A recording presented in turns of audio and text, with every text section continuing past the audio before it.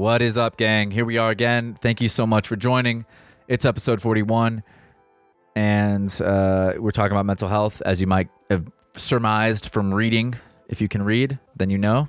Maybe you're listening to podcasts because you can't read, and now I just told you, so at least you know. And we appreciate everyone joining us. Much love to all the people that have shown support as the podcast is growing. It means the world. And big up to Nicholas Ortiz and Danny Eckert for coming on and talking and discussing with us on this one. It's a really big, important topic, I think. And speaking of, let's listen to XXX here, kind of break the vibe down for us.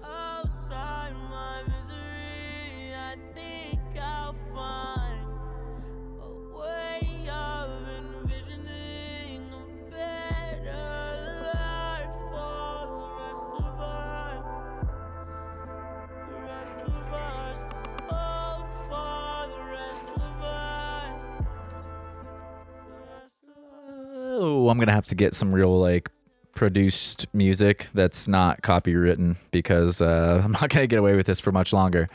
Just using actually famous songs. But that's Hope by XXXTentacion. And of course, his story is very relatable to this issue.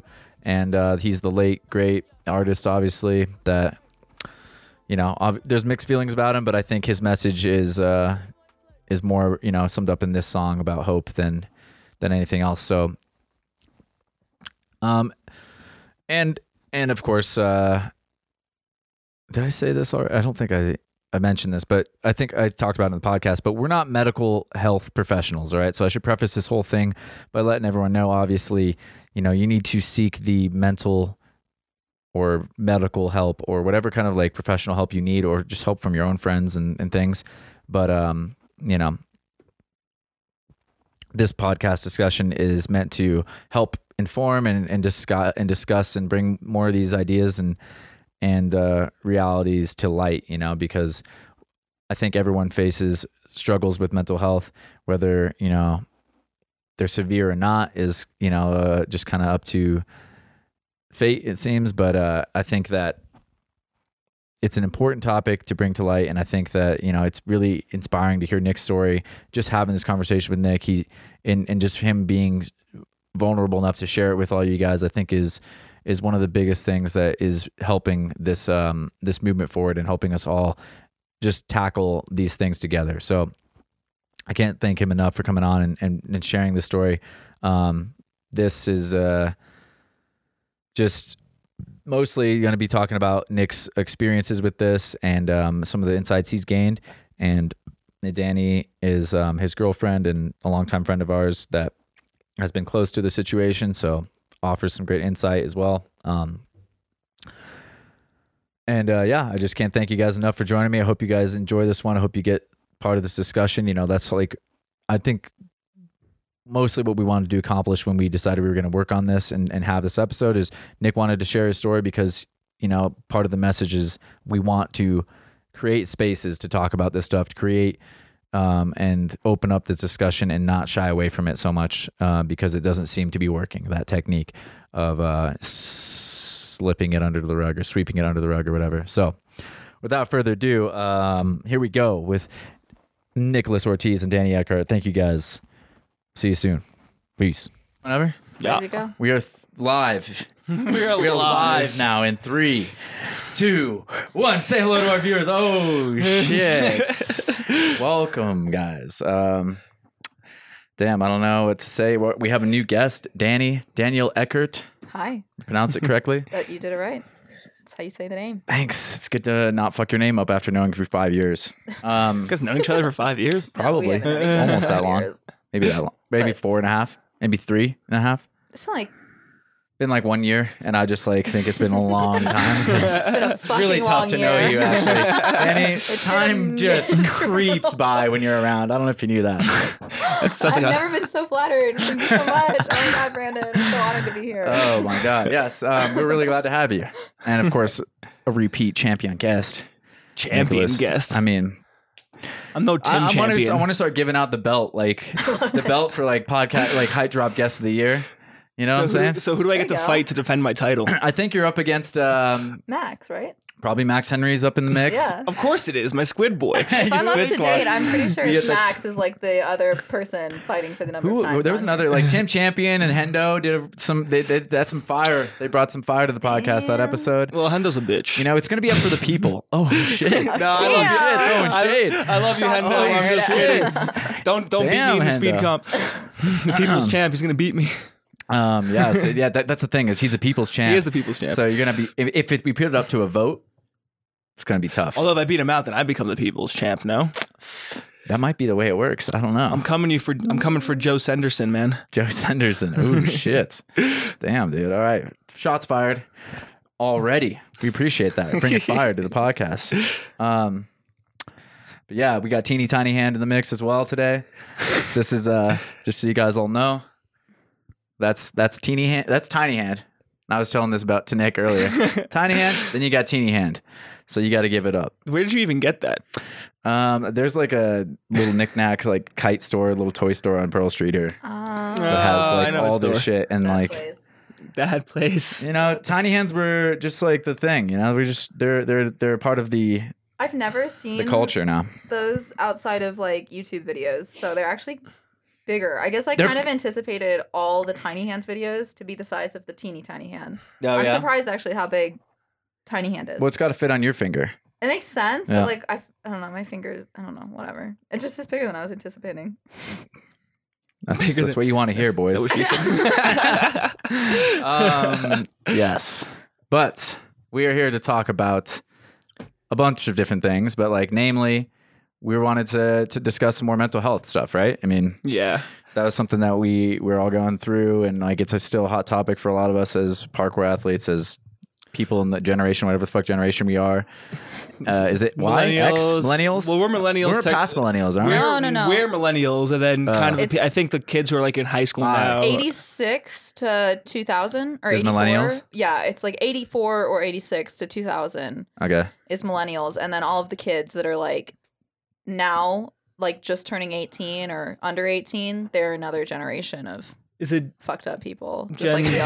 are. Yeah. I don't know what they I think are. it's Has Z. there but- ever not been a fucked up generation? No, that's the thing. everyone- Everyone thinks there is, hasn't. Yeah, and every generation thinks that like Everyone- the one above and below them is shit. And Yeah. so You we're guys all- don't know shit. We had it harder. Dude, it's actually Fucking funny. don't know anything. Yeah. If you go back and watch like some old George Carlin stuff, you hear him talking about like baby boomers and Oh, everything, yeah, I and love it's that bit. literally the exact same words that baby boomers say about us. So I'm like, Yep. okay, cool. It literally just goes from generation to Dude, generation. yeah. no, like some of like the most old Philosophers. philosophers have Yeah. been like, oh, like I Like fuck, I wish I Socrates could and remember. everything. Yeah, it was Socrates. Yeah. It was like, oh, I fear for the generation below us or something like that. So they don't know It's how to like, handle life, and they're a it's bunch just of been whiny the babies. same shit since for the beginning of thousands of time. years. Everything given to you, and you pissed it away, and we had to fucking struggle. The Yeah. struggle was real for us, but yeah, I don't that's know. the It's thing. so It's strange. like- it's like that's how it feels, though. Well, Yeah. I I think think each that's just part of the human condition. Well, I think each Probably. generation like gives something to the next generation, and then that next generation has something different to deal with that the other one didn't, and they just Yeah. don't understand. And they're like, "Fuck you! I didn't deal with that. It's easier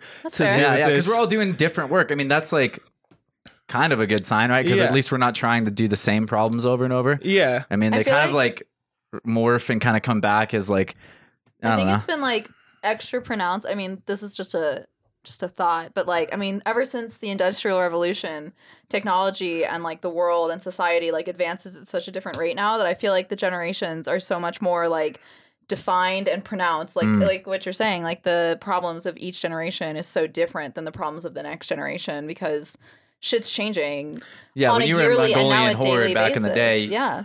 your dad and you had the same shit. It's Well, I mean, like think about it. Back in like the turn of the century or turn of like the 20th century. when is that for us Like non-history 1900s. buffs? 1900s. Us So I mean, like dummies out here. We're like turn of the century. I'm like, I think that means the 1900s. 1900s. Hey, you know what?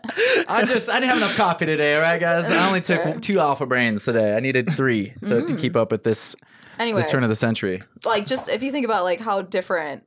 I mean, don't even get like the war. I don't know. I guess I don't have anything intelligent to say about it, but like I don't know. Like shit changed a lot, especially over the last like 100 years, like 120 years. 200 years. Hell, you can even just talk about the last like 25 years. I know, but that's the thing though. It's like now Yeah. it's just even more. Well, yeah, with the exaggerated. internet, it's like, pfft, Yeah. it seems like Daily, it's accelerating. See, like, Hourly. Actually, honestly. yeah, hourly, for fuck's sake. Yeah. Yeah, and like that's been like one of the stories of our generation for sure. Is like we were is millennial the first one to really grow up with the internet? Yeah. So that Like was- as like a part of our childhood and our youth. Millennials were Because Generation X had the the- internet, but they were adults by the time it like hit them, right? So millennials in general are the ones that were around to see pre-internet time, but But we're we young. still remember the old way. like I don't know, like if We you know were like born, what it's like to have to call people and We grew up with like corded phones, and now we have a computer phone in our Okay, hand. but like if you were born in 1999, did you know pre-internet? nah, you didn't know No. shit. Right. So I'm just saying, like the last millennials, like the kids that are like Yeah. 19 and 20, like they They're, might like- have been like infants or something. When Yeah, they might have, like, I don't know. some It's like an small arbitrary memories. cutoff, but yeah, the majority of the millennials like had a childhood pre-internet and Yeah. saw the internet happen like in their childhood, Yeah. which is fucked up. Why is it fucked up?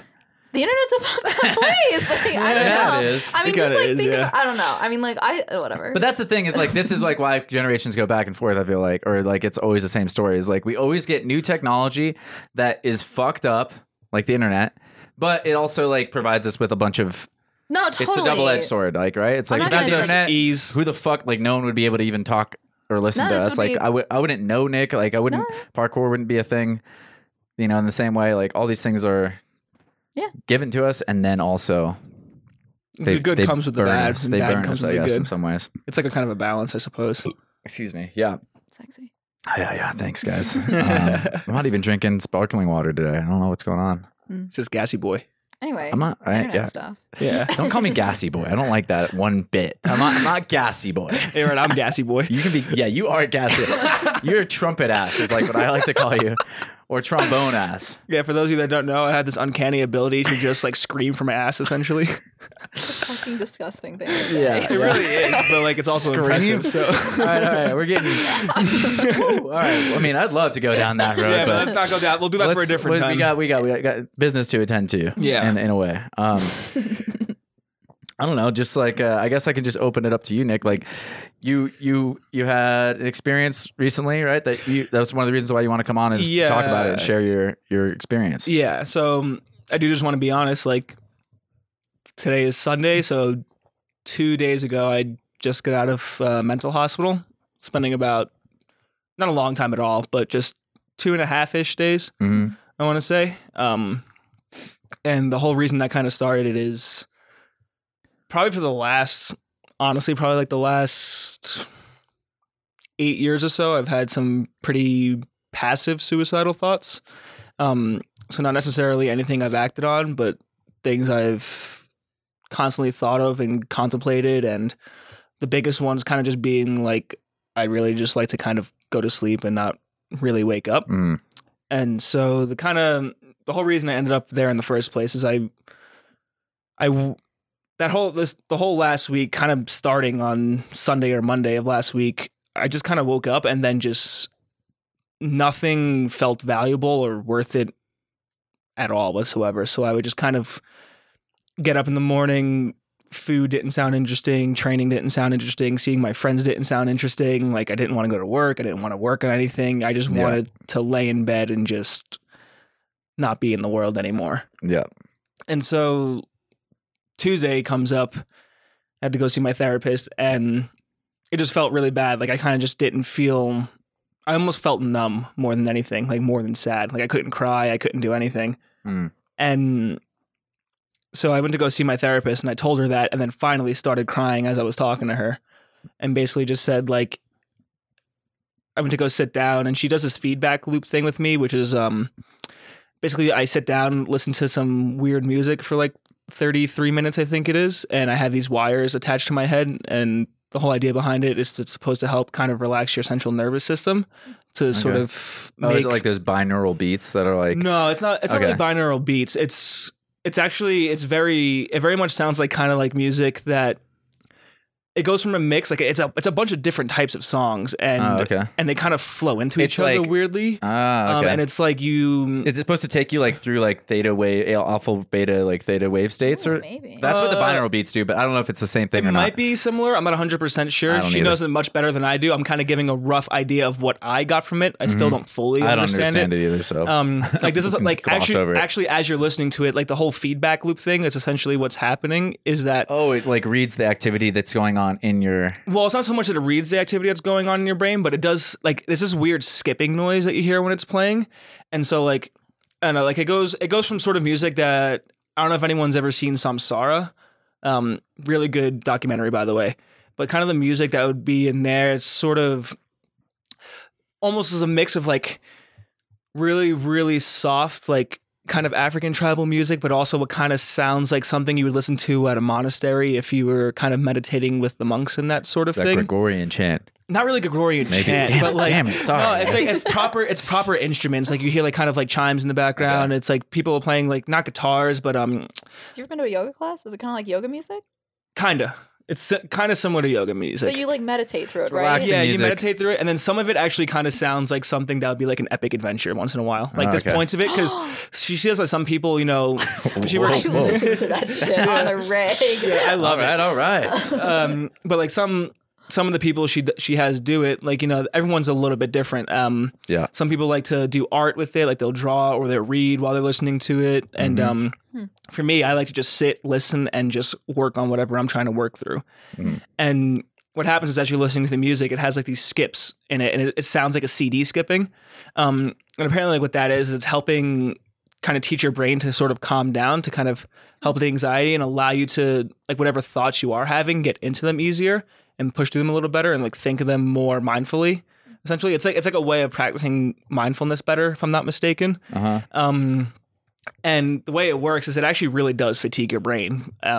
Because it's essentially like trying to teach you how to rewire your brain more easily. Okay. And so every time after I do it, I definitely, even though I essentially like take a nap when I do it, I wake up and I'm like, I feel like I just trained for like 3 hours. Yeah. Like, the body doesn't feel like that, but you know, like that really sleepiness where your eyes get heavy and stuff. It's that sort of thing. So the rest of the day gets hard to kind of finish up everything I have to do because I'm just like, I wanted to go to bed. Oh yeah, dude. But hot yoga will do that to me sometimes. Yeah, I'm just like I'm fucking exhausted. It's from a the similar focus. feeling to that actually. Yeah. And then sometimes it energizes, but sometimes I'm like, well, like I imagine it's kind of a similar feeling to like training. Like if you're like exposing your body to like fear yeah. a lot, it's kind of like a similar vibe to that. Yeah. I mean, essentially what it is that you are training your brain to be able to like think different, not just your amygdala, but kind of it's essentially a way of speeding up that process of neuroplasticity and teaching your brain to actually think differently and implementing different thought stretching patterns. Like the brain in a way. That's the best way to do it, and you're making it stronger. The new the new neural pathways, like essentially being able to kind of make your neurons fire in different ways.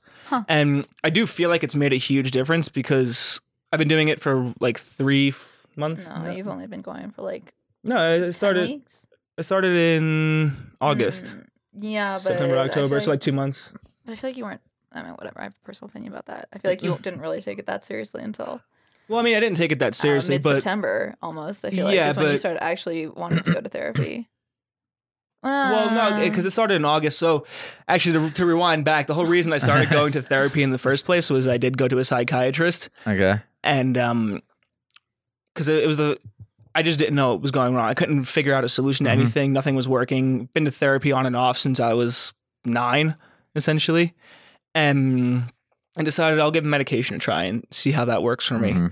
And I feel like when I first went, and actually Danny was there with me for the first appointment, when I first got put on, it was working a little bit. So he initially put me on some anxiety medication and sleeping first, and it helped with the anxiety, but then I started just getting incredibly depressed.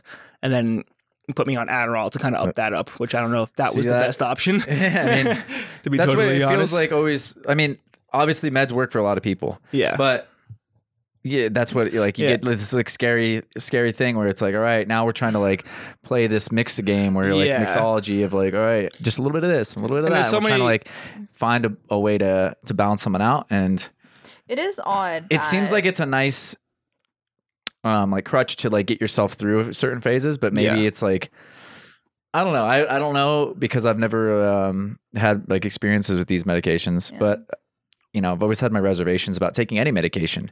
You know, even asthma medication. When I was a little kid, I was like, I've just had like a little bit of dissonance with it, and I don't want to like I don't mean to pass any judgment against people that use it because like I think that they obviously help people, and some people can't get by without certain medications. But I remember just being like, I don't think I like need to be on my albuterol, like the little steroid inhaler that I had when I was a kid.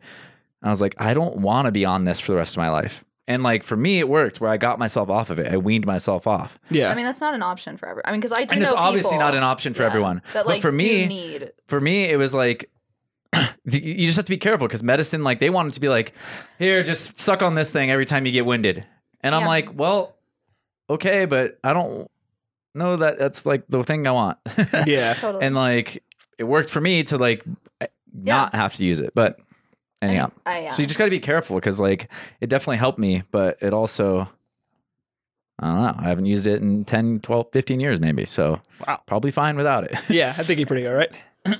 But I think medication has its place for certain 100%, people. And I 100%. think, to be totally honest, even though overall I didn't really enjoy the experience that much, I think it still kind of helped me open my eyes a little bit to what I needed to do and kind of what I found valuable and like the smaller things that would help make my life more valuable and have more meaning and allow me to kind of enjoy things a little more. Kind of made me realize the things I was really missing, which is like the deep connection. Like I spent so long secluding myself and forcing myself to be the introvert that I actually now kind of am not sure that I really am. Like I definitely have I'm definitely an introverted person to some degree. I like to recharge and just like have some alone time and that sort of thing, which I kind of think everyone does. Yeah. But I realized that like I do actually enjoy talking to people and I do actually enjoy giving some insight into things, but I've always been too nervous to say anything. And that's from like a bit of trauma and that sort of thing. And kind of my voice was never really allowed to be heard. Like people would always shut me down all the time.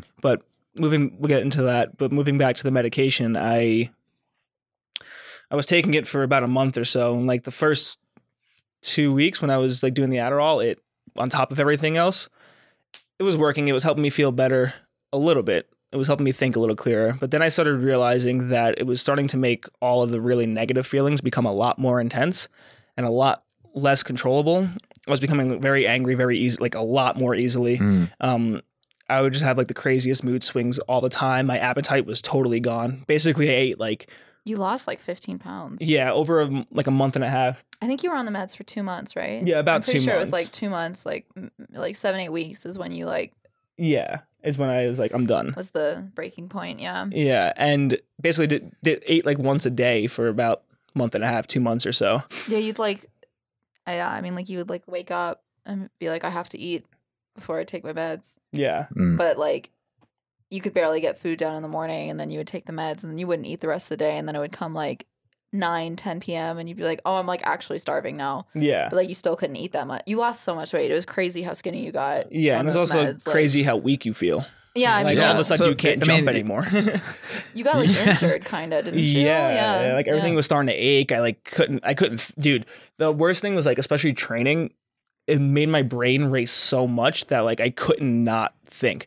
So like even The Adderall? yeah, so even challenges that would be normal for me and like wouldn't really think about that much, I would spend like 10 minutes trying Just to convince myself. hyperanalyzing Yeah, and, like- hyperanalyzing, getting more afraid of it, and I was just like, I've never done I this think- before. It's actually kind of interesting. You can I don't think you ever talked about it like on your Instagram, but like I know like once you finally got off the meds, you started like posting talking about like, oh, like I'm almost better, like, oh, like acting as if you had been injured. And I know that like I saw everyone, you know, I mean, like whatever, but like I would see comments every once in a while from people being like, did you get injured? Like, I don't, like, what are you coming back from? Like, and it was crazy because like you never, I mean, not that you had to or you need to, but like I know it was like for you felt like, I mean, you had lost 15 pounds. You had lost a lot of strength. You'd lost a lot of like your head game. It felt like to you probably like, I mean, you treated it almost like as an injury. You were set back. Like I you mean- hadn't been moving. You hadn't been gaining. No, it literally felt And- like an injury. But it's like crazy because you can like you can see how you talked about it like afterwards. You never like give a reason like why you were all of a sudden like, yeah, I'm like rebuilding now, like back at the gym, like trying to build my strength, like trying to gain weight. And I even I know like people like just from your Instagram captions would be like, did I miss something? Like, what are you coming back from? Like, I don't know what is kind of like. Well, I think part of that is due to the fear. Like, There's I have a huge really stigma bad when it fear of comes to, judgment. yeah, and especially with this kind of stuff, like with mental health these days, it's becoming less stigmatized, which is really good. And I think that's like why it's really cool and really awesome that you're sharing your story here, and that's like really brave, and also I know it's gonna help a lot of people. Well, I want to and like your stories helped me, even just being witness to it, being here with you. And like, I draw on lots of people are coming out of the woodwork. Like, this is stuff that everyone deals with. I think like it's so relatable to have that, even though it's fucked up, like those feelings of just like, I woke up and I'm just like, damn it, I didn't want to wake up, like I just, those depressive, those suicidal thoughts, like. And I think the real thing needs to be addressed. I think people keep trying to sugarcoat everything, and I don't think that's the way to actually solve the problem. What do you mean by that? I don't know. It just, especially, maybe it's just Western culture or whatever. But I've like read some things on, I think, American culture specifically, and one of the things in general is even when we're having a bad day, it's kind of unacceptable for you to be sad. Like, if you're feeling bad, you can't go into work that morning and be like, I'm actually not having that good of a morning. It kind of sucks, and you're just expected to deal with whatever bullshit was given to you, and then just walk in with a smile anyway and be like, oh, everything's great, which reinforces the idea that you can't actually talk to anybody, and it just makes you feel even worse because you haven't let anything out at all. Yeah, no, it's definitely unacceptable in the workplace. Like, it's not tolerated. No one wants to hear that. It seems like, at least most workplaces, with most, I don't know, it's tough. It's tough because, and also everyone wants to worry about who has the bigger problem, I feel like. Oh no, that's huge. It's funny because like you literally brought it up, like the workplace. I literally went in this week on Wednesday, the day after you got like checked in, and I was just like, this was a fucking shit day. Like, it was a bad day. I was in a bad mood. I was in a bad place, and it was like just bad. And I like came into work that morning, and like I sit in like a little four person like cube square or whatever, and like I walk in, and like the girl that I like say good morning to every morning is like, morning, and I'm like, morning. She's like, how are you? And I'm like, I'm doing shit today. And she's like, oh. And I was like, yeah, no, it's a shit morning. It's a shit day. It's a bad day. Like, all day I was just like in a bad mood, and like I know that like it's so relatable because it's like, yeah, in general, like I have to go into work every morning and just be like, yeah, everything's fine. Like, it's a good day. Everything's fine. Like, and if you're like at the water cooler, you can be like, oh, it's a Monday. Like, oh, like projects are hard, management, like bullshit like that. But like genuinely, it was a fucking awful week for me, like it was a terrible week, and I didn't have any energy to like put up with anything on Wednesday. And I know like by the end of the day, I mean, like I'm very lucky that like the job I have, I don't have like a lot of like social obligations at my office, but like even in my little cube, like we talk, and like I just didn't share anything. Like all day I was like silent. I didn't like respond. I didn't turn around. I wasn't talking to anyone. And like by the end of the day, Lauren, like the girl that I work with, she just was like, what is up with you? And I was like, it's one of those things where it's like, I don't owe you an explanation on why like today is the worst day. It's not the worst day of my life, but it's like, why today is such a fucking shit day. Like, I don't owe you that explanation, but yeah. And she might have just been like, I mean, she was concerned like, Lauren, and then like, it's just tough when you're having that bad feeling. It's like, it's hard to like, like, it's hard to get in because you're just like, nothing seems to help. No. And it's like no matter, but obviously talking about it probably would help, but it's just not with like, well, you with don't Lauren, like, it's just like, fuck you, Lauren. And I guess like, I don't know, like, fucking and Lauren she doesn't give a shit until, I don't know. she means well. And most people I think do mean well. Like if they can notice a difference in your attitude or whatever, I think most people mean well, but like, it's just one of those things where it's like, you're not allowed to just be in a bad feeling, mood. Right? The part of the feeling is the distrust of others. Like you don't feel like there is love out there. Well, like, I mean, and like if you felt that way, then you probably wouldn't be feeling depressed or angry in the first place. If you felt like you could talk to people, it's like that's kind of part of it, is that you feel isolated, right? Well, I mean, you feel isolated, but I think a part of that starts at childhood, because like even one of the most simple things, and it makes a huge impact, is actually when you teach your kids and they fall over and hurt themselves and start crying, where it's like, no, don't cry. You shouldn't cry. Things shouldn't hurt. You shouldn't feel bad. It should be. No, you fell, it hurts, you have to deal with it. It's going to suck a little bit, but we'll be here to help you deal with it. Mm-hmm. And the whole thing that starts to happen is that everyone knows that everybody suffers in some way. Like nobody nobody is excused from it. Everyone goes through hard stuff, no matter where you are, no matter what class you are, no matter your race, religion, I don't care. Yeah. Creed, sex, whatever. Like, you're going to go through something, you're going to suffer, and you're going to have to deal with it. Yeah. And for some reason, we allow ourselves to think that if you're suffering, you're supposed to keep it to yourself and not allow the world to see. Whereas, like, if you actually let it out and everybody can relate to a negative emotion a little bit more and like feel like, oh, you feel sad too for this reason. Okay, then I'll talk about what's making me feel sad. Because one of the things I realize is as I've been becoming more open with it, people are becoming more open with me as I say more things. And I'm like, oh, okay, yeah, we are all going through something. And it lets you have a little bit more humility, I think. It allows you to be like, okay, cool. If they can solve their problem, I can solve mine. Or if they can work with it, I can work with mine. Like that sort of thing. And I think there's a difference. Like, I don't mean to. No, you're fine. But I do feel like there's a difference because, like, something like that I feel is like done equally. Like, I'm glad that I think it's great that like people can talk about like, you know, their issues and their problems, and it's not like as stigmatized, but like something I think that a lot of people do is like wallow, and they act like wallowing or just being like not wanting to help themselves is the same thing as like I'm just venting, or I'm just like and I don't like that mentality where it's like I'm all for sharing. I'm all for like seeking help and like, and you know, reaching out to others and, you know, seeking out people who can help you and not keeping it bottled up. But I also like think that there's something to just like,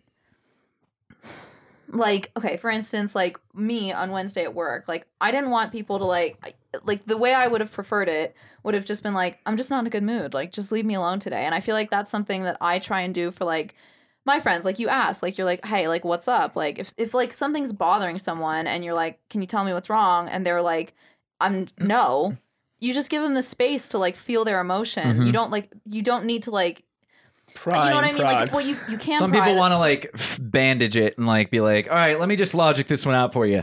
You don't need to feel bad because your life's pretty good. Yeah. There you go. Be in a good mood now. Peace. Yeah. Like people like, yeah, I know what you mean. Like people don't necessarily have the space to really be there for you or show up and like, and because everyone has their own shit and stuff. And it's like, they may not feel comfortable sharing. I think that's like part of the hugest thing too, is like, you know, you want to be that person with your shit together. You want to seem that way. And like, especially if you see someone with, you touched on it earlier. It's just like you delegitimize your own pain when you see someone going through worse than what you're going through, or perceptively what you think might be worse.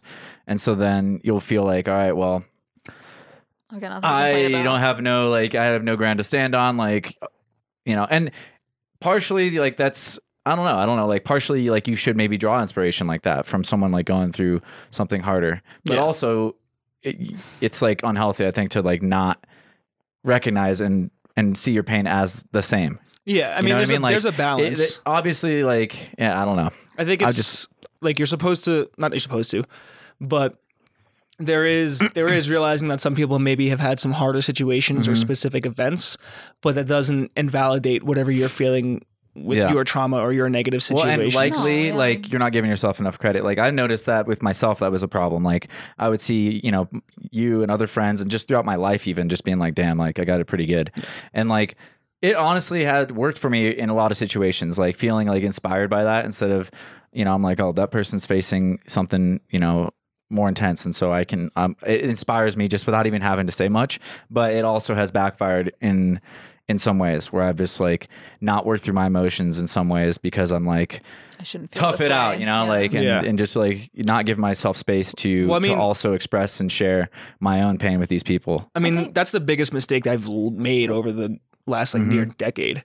Yeah. Was like, I realized like a lot of my friends, I guess especially maybe just in East Coasting too, a lot of my friends had hard lives. You know, they had like really shitty parents and dealt with like kind of like the worst people. And no matter what I was going through, you know, I was going through the death of a best friend. I was dealing with my niece being taken away from me. Just drama in the household constantly every single day. But I would see my friend whose like father passed away, or my friend who was having parents that were going through a divorce, or, you know, they weren't getting attention that they needed.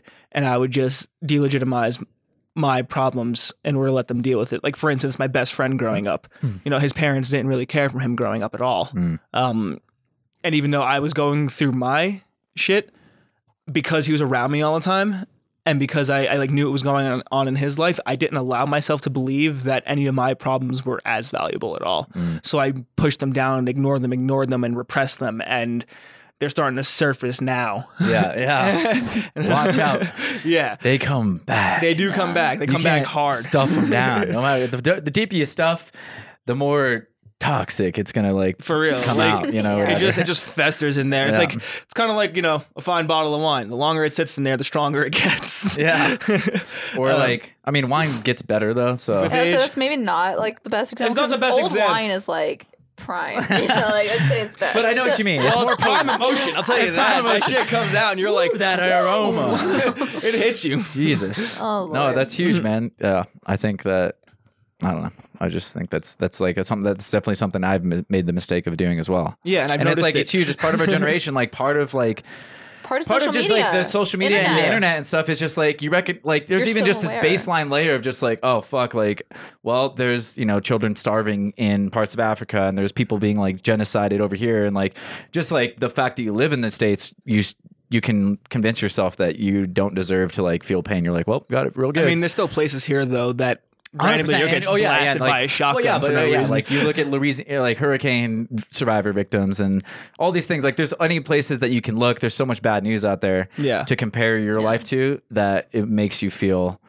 I think it's also, I mean, like the comparative nature that we're talking about in general is like with the internet, you are so capable of seeing everything worse than how you have it and everything better than you have it as well. So you are kind of stuck in this perpetual like, well, I don't have everything, but I also have everything. You know what I mean? It's kind of like, well, what am I complaining about? But also like, it could be better.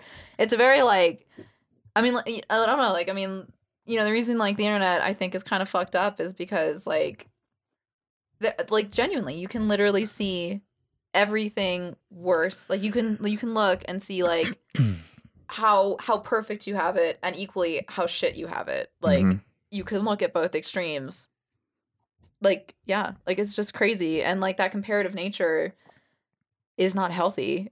And I think it's in all of us. I mean, we all have an ego and like we all, I think in general, it's part of the human condition to struggle with your ego. And so the comparative nature that you have with like the world, with others, your peers is only, exemplified when you have access to more information and access to more like data about everyone else. It's just like, it really can create a trap where you simultaneously, I mean, that's just everything we've been saying. Like, you simultaneously feel not enough and also, like, you have too much.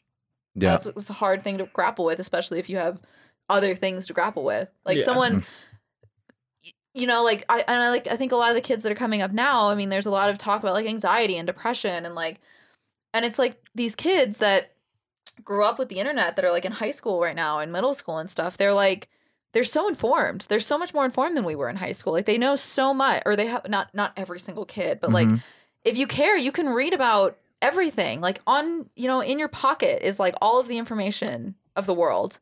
and like a lot of kids do it. I mean, like you're curious at that age and you have a lot of free time. Like of course you're like reading about all of the worst and the best things in the world. Like no wonder you're so young. Like this isn't exactly what we're talking about, but like it's just like it's an interesting like place we're coming to where there's like this inundation of too much knowledge and too much like comparison and the ability to really like know and understand a lot at a young age. And I think that it's wonderful. It probably allows for a lot of like growth and empathy, but it also can like create a lot of like self-hatred and self-loathing and like no doubt. I mean, yeah, it's out there. It's like way, and especially because like Instagram and like that's just for an example. Like just as much as we want to like see, one person that's been really inspiring to me like, as of late, on this area, and if I think I told you about Tyson Fury, the boxer. Yeah. Like he's come out very very openly about his depression and suicidal thoughts, and like having dealt with. I can't remember exactly what he's diagnosed with or whatever, but just he's had like mental health problems, and like it's nice to see like because none of the people escape that. Like even The Rock, fucking Dwayne Johnson, you know?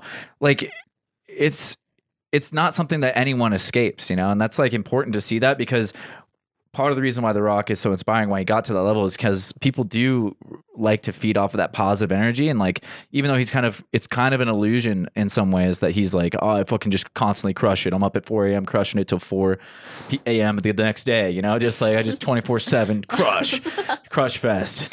And like, but like Crush fest. but you know, and like for him, it's probably, it's huge, you know, for him to actually have to be able to come out about those feelings, because everyone looks to him as being like this positive influence. Yeah. And, you know, for anyone to not to feel like they have, it's the same thing, you know, it's just like, it's really cool that people are starting to come out about it. And I don't know, just like people like you, it's just like, all right, The Rock even deals with this shit. Like he's, you know, if there's another person that you can imagine that has everything, right? You're like, all right, if you're going to look to The Rock, he's the one to do that. You're like, you would look at and be like, he's the opposite end of starving, like with nothing. Yeah. He's got millions of dollars in movies. He seems like he's living the dream. He literally has a full gym that follows him around in a truck. No way. Yeah. Is that really a fact about The Rock? Yeah. Do you guys want to know like a cool fact about The Rock? Sorry. Please Also, I don't enlighten think us. that we finished Nick's like No, full we didn't story, even so get- we should like we got- loop back to that. we got But time. I want to do an interlude on a cool fact about The Rock. Yeah. So I mean, he's the man, honestly. he is dope, and he is one of my favorite humans, and I will tell you why. You know, my brother hung he out is with him an once. he's an avid baker, which is wonderful. Love that fact about him. If anyone listening, Yeah, you too, do you know Great British Bake Off? Do you know Great British Bake Off? I've heard many good things. I've never actually sat down You to gotta watch watch it. The Rock, Dwayne The Rock Johnson, is a huge Great British Bake Off fan, and he has a dream of being on Great British Bake Off, and I've never felt more connected to a large man before. Like I've never felt so like symbiotic. What's the word? Like I've never felt like we are each You're other. just kindred Like spirits. we are together in this. Yeah. That like all I've ever wanted is to be on Great British Bake Off, and With like, The Rock. and also he wants to be on Great British Bake Off. Yeah, humans are Too just bad so I'm much not more British. complex than like we ever give them ourselves credit for, right? And he's like It's huge. like The Rock's fucking into cooking and baking and shit. He's into and like baking. you It's said, not it's the like same. people want to box you in. You're like, oh, I guess I'm an introvert. But you're not necessarily. You have extrovert qualities. Like Well, a lot of people have. Just because you're an introvert doesn't mean you don't like socializing too. I mean, like, Well, yeah, and it's just Yeah, it's that's true. That's all I'm saying is like it's just people like kind of want to always dichotomize things, and Yeah, then it's just totally. not. They always want to cause some sort of separation. well, yeah, Yeah. like black and white is easier to understand than shades of gray. Like Yeah. that's just Yeah. it's easier. Like, and Yeah. It's true. you know, Yeah, who it's wants just- to understand nuance? It's like Yeah. hard. You know. Yeah. Ugh, I understand that. Anyway, you should probably finish your story, Nick. Where was I last? Actually, it was. I remember You I was were talking about, the like, you had, medication. like, Talking just about finished you the were meds. finishing. You were coming out. yeah, that's you, how I you got hadn't with you my talking about how therapist bad the anyway. meds were, and we don't really know exactly how you ended and like Yeah. what, Yeah. what caused the change for you to want to come off the meds when you decided like this is it for me. Yeah. So basically, I felt my emotions really, really getting the better of me, and my control over them was basically non-existent. Anger was insane, punching holes in my wall, breaking shit for like no real reason. Like stupid ass things would happen. It's like, oh, I spilled water, I'm gonna freaking throw the glass against the wall. Yeah. And it got to the point where literally I took much more than I was supposed to on my sleeping pills in an effort to just sleep myself away. And after I did that, I was like, I've never tried to do this before. Yeah. This is not good for me.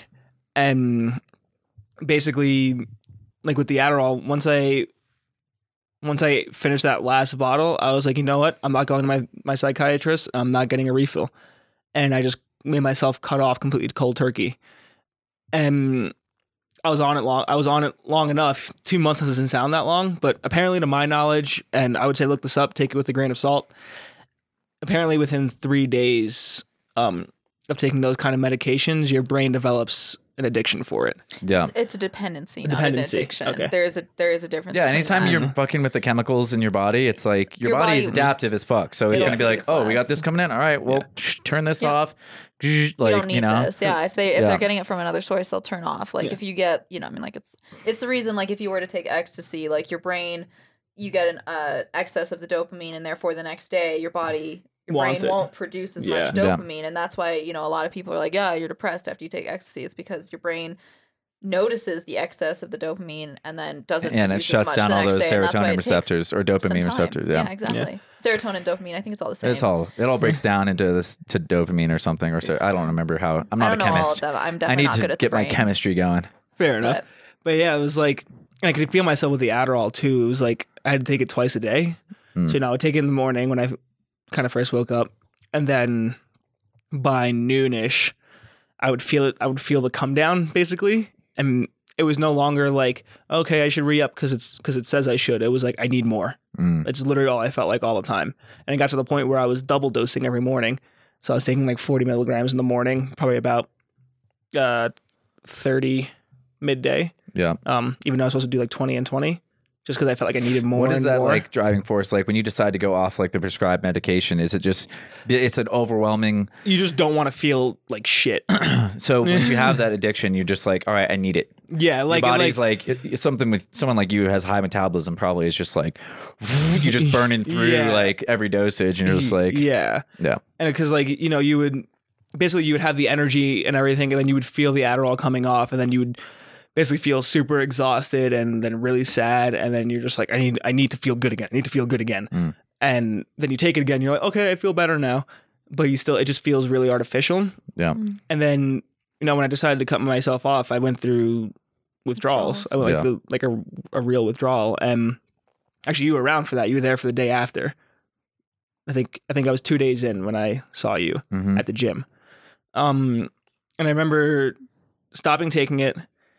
And then I went to bed that night, woke up the next day. No, the day that I didn't take it in the morning, and I already felt it start to affect me.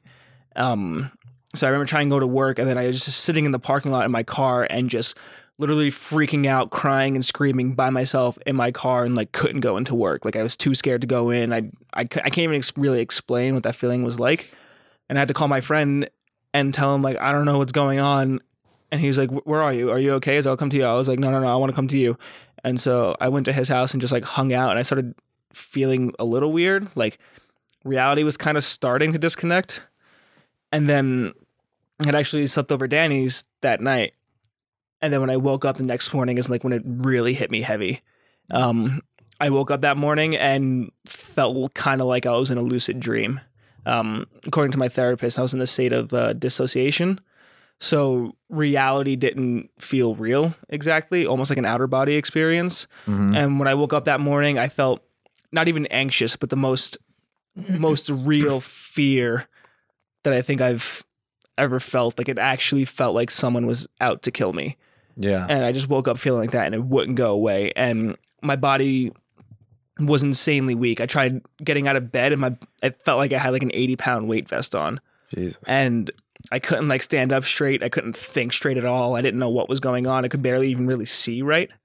And this is all just because of the chemical Dependency. imbalance that exists now because you've thrown I threw yourself everything out. off. So your nervous system is on like Shutdown. fight panic mode, basically. Yeah. Where it's like, like red alert, like whatever, Yeah. like We're mayday, missing mayday. stuff, So yeah. you're like full of fear.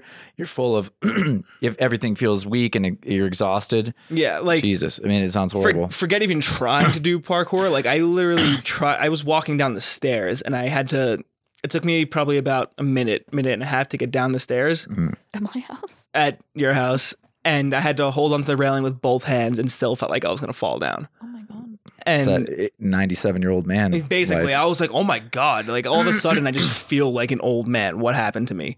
And like it was just achy, and I was like so scared, and I couldn't like really talk to anybody. And people would like ask me questions, and I didn't know how to. I was like, I remember talking to my mom that morning actually, and she was like, "What's going on?" And I was like, "I'm not totally like sure right now. I'm fucking freaking out." And then it would start like the craziest mood swings I've ever experienced in my life. Like I would be home trying to like get things done as much as possible, and I would feel fine for like 15 minutes. And then out of nowhere, I would be in a crying fit on my bed, like holding on to everything and not knowing what to do. And by crying fit, I mean literally hysterical, eyes bawling, snotty, whatever, just like that screaming, crying crap because you don't know what is going on. And you feel like that's because it was. I mean, well, why do you feel like that? Well, I mean, mean, like I don't know. Just like, what's your experience? I don't know, because I just feel like it's that's what's interesting. And some Well, I mean, part of it is just there's already anxiety in me. And like, what's everything. the yeah okay. So I think it was like an extremely heightened anxiety. So that like the highest level of anxiety I ever had before I was taking the medication, it was like tenfold when I came off. Yeah. And it was literally the most. I can't even explain what kind of suffering it was, and it literally gave me a little bit of perspective on drug addicts, and I respect them a lot more for trying to get off of what they're getting off of.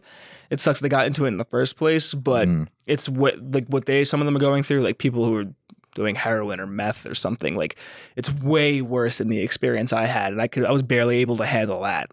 Yeah. And I was like, Jesus Christ, how do people get through this?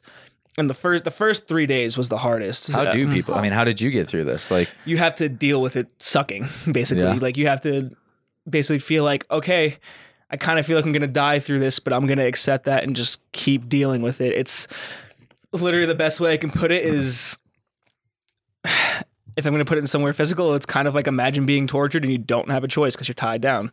And it's like, well, I'm going to have to deal with it because I'm in it and I can't do anything about it. when did it start to turn into like more positive? Like, or did what would help a lot? Obviously, like, you're not still in that state, so like, No, thankfully. just like, Well, one of the thank God, things but like, that did help was actually being around people.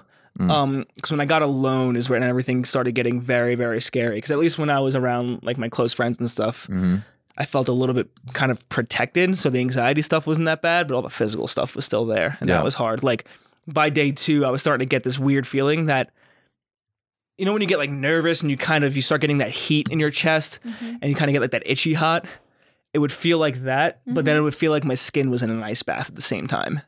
It's like sick. And I couldn't you have, like, a escape it. fever, basically. Like, I fever just dream. could not escape it. And I was like, What was the timing on you going to the therapist? I started talking to her by Was it like day the 1? second. Or I think it was day 1 that I started talking to like her. your day 1 off of the meds.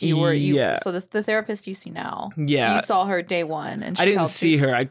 You called her. I That's had right. called You her had on a the talk phone, with and her. that's how she explained everything to me, and it made me feel a little bit better. But it was still just hard because, again, like I said, reality was so weird. I felt completely out of touch with reality. Training was a no-go. She even had said to me, she's like, especially for the first week or 2, don't do any parkour. Except she's like, you can maybe go to the gym or do stuff like really ground level. But she was like, you have like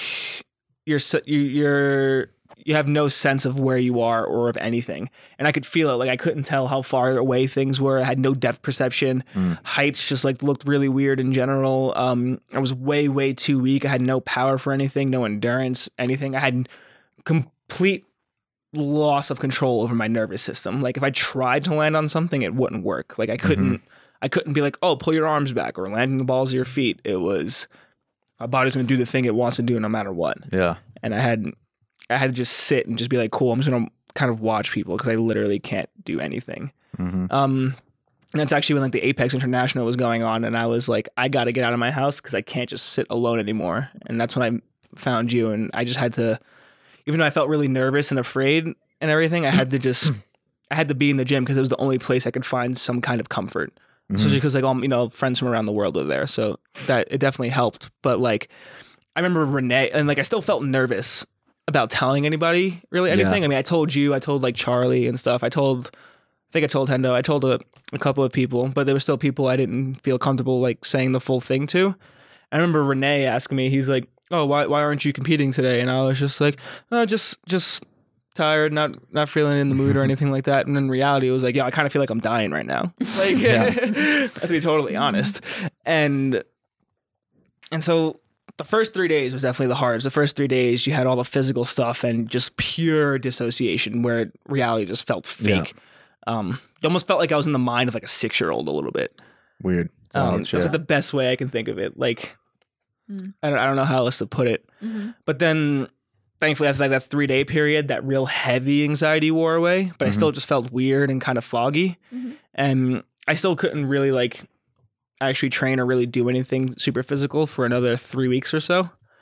And then you started seeing a therapist after this, or like, yeah, I started. What's been? I started seeing her, I think, It's like somewhere between 5 and 8 days. I can't remember exactly. And it seems like this has been way more helpful, or Yeah, it's been more helpful for than me. the drug approach was for you. Yeah, I mean, it might work for the some medicine, people, yeah. but like I don't think it was Was necessarily. there anything for me. redeemable about the drugs? Like, I think it helped me discover the things that I wasn't allowing myself to enjoy or allowing myself to have. I think it's something, I mean, just from your experience with the drugs, I think that perhaps the psychiatrist you saw didn't like take a more holistic approach. Like, I don't know if, I mean, I don't understand the psychiatric profession, so I don't know if it's like, if what he did was like standard operating procedure, but it just seems like, because I was there that day when you went in and you were kind of like, you had talked about how as a whole you described your situation, I would say pretty well, like, I mean, to the best of your abilities. And it wasn't like he asked like, oh, like, have you seen a therapist, or like, have you, like, what have you tried, like you know, it was Yeah. more just like he was like, okay, like these like are the, you're like, here. All right, we're doing this. and it was like, these are like the things I feel I can diagnose you with, Mhm. or the things you seem to be confident in to diagnose yourself. Like, you've been diagnosed, but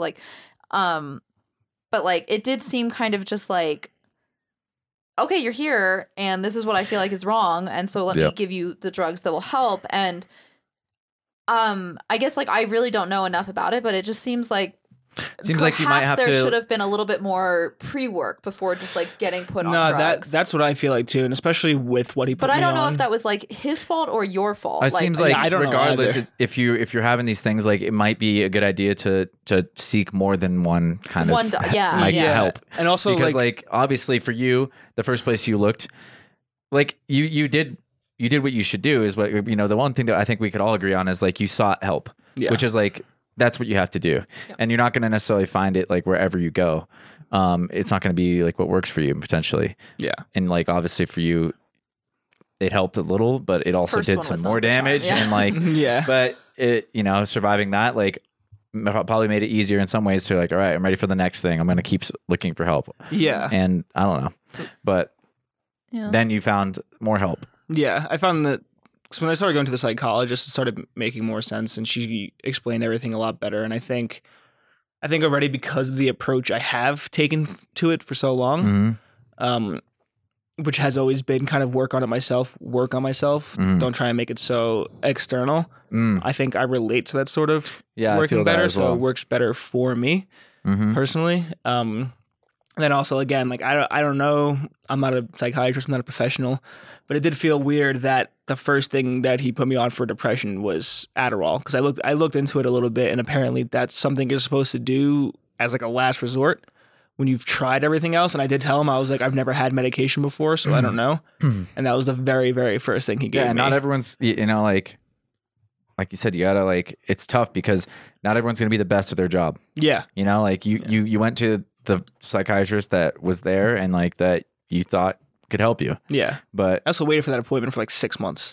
Well, but you had Jesus Christ, you know, but that it's was like, the shortest wait time you could find. Yeah. That's the thing Yeah. though, is like you couldn't, like literally couldn't make an appointment, because I was, Yeah. I mean, like you couldn't make that's an appointment. so wild. Yeah, Jesus. Yeah, I called like about 14, 15 yeah. different Wow. psychiatrists and Like- couldn't get into any of them. The beginning of 2018, you were like, I'm looking for help, like you, because it was, yeah. But anyway, like It's kind of it was fucked like up. in January and February, you were calling around frantically, and Yeah. like so many places were like, no, we're not accepting any patients. No, we can't help you. No.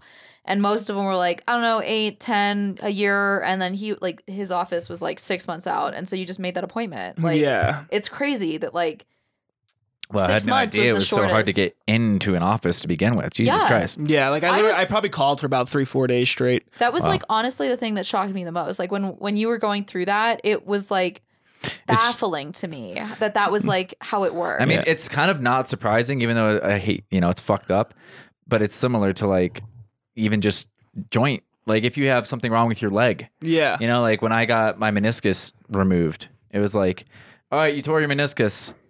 All right, in 3 months, we'll we'll do your surgery. We'll give I'm you like, a what am I supposed to do specialist." for 3 months? They're like, Yeah. yeah, just walk around with a limp. I'm like, Okay. I feel like that's not good. Is there like not but another person around they're here? like, yeah, no, I mean, I guess sorry, like, bro. Like, Yeah. if To you were be a celebrity, fair- if you had like more money or some shit, maybe we could help you. But I guess like to be fair, I mean, we didn't know. it's just tough. You didn't know. You don't know, right? You just And- don't know. But You're like you could have checked into God, what was the name of it? Like the hospital, like you just like what you just came in, like had I known or you known that would have been an option, that honestly is probably something that could have happened way earlier this year, like way back in the beginning of the year when you were kind of like first like I need to get this under control. I really need to like start working on this and like fix this being you. And like that's when you were first like I need to find like a psychiatrist. I think a psychiatrist is what I need. And like I feel like if we had known or if you had known or if anyone you'd talked to had like suggested that or reassured you that would have been a good option. Yeah. Frankly, that would have probably been A a lot better better thing for to me. do if you had done it way at the beginning of the year. Yeah, no, Like, honestly, even though it was like kind of rough, I do really wish I would have done it a long time ago. Because I think it's given me the most insight out of anything I've done so far. Honestly, yeah. Let's get into it. Actually, like, Yeah. what was that experience like? so yeah, you want to So, yeah, I'm at the- there? at Go my on. therapist. What was that? Sorry, go on. I go to my therapist on Tuesday. Tell her how I'm feeling. That basically like, yeah, nothing is interesting to me. Like, I don't want to do anything. I don't enjoy anything. Life's just not fun or interesting. Like, there's no will for anything. Mm. And I was like, I kind of just want to sleep and not wake up. And she was like, are you suicidal? And I was like, I don't necessarily want to say suicidal. Like, I don't want to go and just off myself. Mm-hmm. But if I went to sleep and didn't wake up, I wouldn't be mad. Mm. And basically she was like, do you trust yourself? Like, do you trust you with yourself? And honestly, I was like, I don't know, not really. And she said, okay, I have a suggestion. I think you should maybe go to a hospital for a few days and just feel it out, like try it out. I forgot exactly what she said, and I forgot exactly how she did it. And I'm not mad at her at all, like whatsoever. I'm kind of grateful. Yeah. The way she kind of handled it. I don't remember how we got exactly But to she's me. following like kind of a certain like Yeah, There's a procedure protocol to for it. Yeah. for like, Yeah. all right, if I get these answers, like yeah, I know like what needs Yeah. to be done, and like yeah, definitely. Like, and she definitely used her skills to her advantage, but she did the right thing and she did what was helpful, and Mhm. it wasn't out of anything negative. It was all purely Yeah. out of help. Like, I definitely really trust her. And basically I somehow ended up at the point where I think I did agree, but I don't Yeah. remember exactly saying like, yeah, let's do it. yeah. But basically she, after I guess quote unquote agreed, but I do want to say agreed because I did agree eventually. Yeah. She was like, okay, cool. So you can't drive yourself there. You have to wait here until someone can escort you, and you can't leave. If you leave, I'm gonna have to call somebody. And I was like, oh shit, it got real. Damn. I was like, damn, okay. And then, so that's when we got in touch with you, actually. And so for those of you that don't know, Brandon's actually the one who took me into the hospital and knows. everything. The only people Nobody that know knows. that is Brandon and I and you. So Actually, a couple people know. well, fair enough. Yeah. Oh shit. There's a couple people I know. I've For talked to a those of couple you who people don't know, already. I'm so sorry. Like Max and Christine and stuff. Okay, anyway, Um, all right. But yeah, so yeah, I was talking to her, and we call Brandon. He starts making his way toward me, and then basically I hung out in her office for like another hour and a half or so, and we did the feedback loop and everything again. And then Oh, nice. the whole weirdest thing about it was there was a point where I was like, "Hey, I got to use the bathroom," and then she kind of like looked at me and smiled, and I already knew what she was gonna say, and she was like, "So," and I was like, "Yeah, I'm not gonna be able to go by myself, can I?" And she's like, "No," and I was like, "Cool." She's like, "Just give me a minute," and then so she did what she had to do, and then. Mhm. Such a weird feeling being like 25 and having like an older woman just like walk you to the bathroom like it's like your mom walking you to the bathroom when you're 5 and she can't go into the bathroom with you because it's the men's room. Yeah. And I was like, yeah, this feels so weird right now. Yeah, no doubt. And then I sat in the room, and then you showed up and we had to talk with her and everything, and then drive over to the hospital, and then I go in, fill out the paperwork and what have you, and they sat me down in a small room with another one of the counselors there, Mm-hmm. and she evaluated me, asked me a bunch of questions, are you suicidal, so on and so forth, and I was like, passively, I think so, yeah. And long story short, at the end of it, she was like, okay, so you can either go home or you can stay and give it a go. It's up to you. They And didn't then- deem you an immediate threat Yeah, to like yourself or anyone else. yeah, exactly. And so I was like, I was sitting there going back and forth, and I probably sat there quietly for like 2-3 minutes just Mhm. thinking. And I was like, I looked at her and just said, honestly, I want to go home because I just feels more like comfortable, but something is telling me that I should just do it. And I Mhm. asked her, I was like, just in your opinion, because I can't really honestly think that straight. I'm like, do you think I should or shouldn't? She's like, honestly, I would say to do it. And I like sat there probably about 10 seconds and just thought and was like, I had this feeling. It's like that feeling that you get when you look at a really scary challenge, honestly. And like it's making you shit a brick, but you're like, I don't know, it feels right though. And Yeah, you're like, I can fit. This is the right challenge for me. yeah. And so I was like, I'm scared of it for the right reasons. Yeah, I'm scared because for the I know right that like on the reason. other side of this challenge is is a going to better be, me. yeah, Glory. it's glory. I wouldn't say glory. I don't feel glorious and hot yet. chicks and money stacks. I have not gotten any of those things. Oh, come on. You got- Ouch. hot chick. I had plural chicks. Yeah, I'll That's why- give the one chick. Yeah. We got hot chick and money, no money, but whatever. But yeah, so then I was like, okay, let's do it. And then, you know, I signed all the paperwork, and once I signed all the paperwork, a little part of me was like, oh fuck, I actually committed to this. and so yeah, that's when I said bye to you. And then, you know, Bye, buddy. bye, buddy. Cool. Bye, son. I can really call you dad now. But yeah, so then, you know, they take me into the unit and everything. And then at that point, I really realized what I was in. Because at that point, I did not walk around alone. And I could not get through any doors without anybody letting me through. Like they had all like, you know, like the key cards or everything. Yeah, and yeah, all yeah. the doors were like locked down. And I couldn't open them. Yeah. And I was like, damn, this is like a real feeling. Okay. And so, yeah, I get to the unit, start talking to the other counselor in there and everything. And, you know, there's one point where she's like, all right, so you can't have any strings in your clothes. You can't have any shoelaces for, you know, because we don't want you hurting yourself or anybody else. Yeah. And I was like, oh, damn. And so they wanted to cut the strings off my pants. And I was like, no, I don't really want to do that. And she's like, well, we have scrubs. And I was like, yeah, that works, I guess. I gave him my shoes because I was like, I like being barefoot. I'll be barefoot for whatever amount of days. Yeah. And they did tell me in the beginning that, you know, the initial hold is 72 hours. But if you find that you need to be here longer, then we're going to hold you. Yeah. And I was like, all right, well, I hope it's just a 72 then, because I don't know if I can do that for that long. Yeah.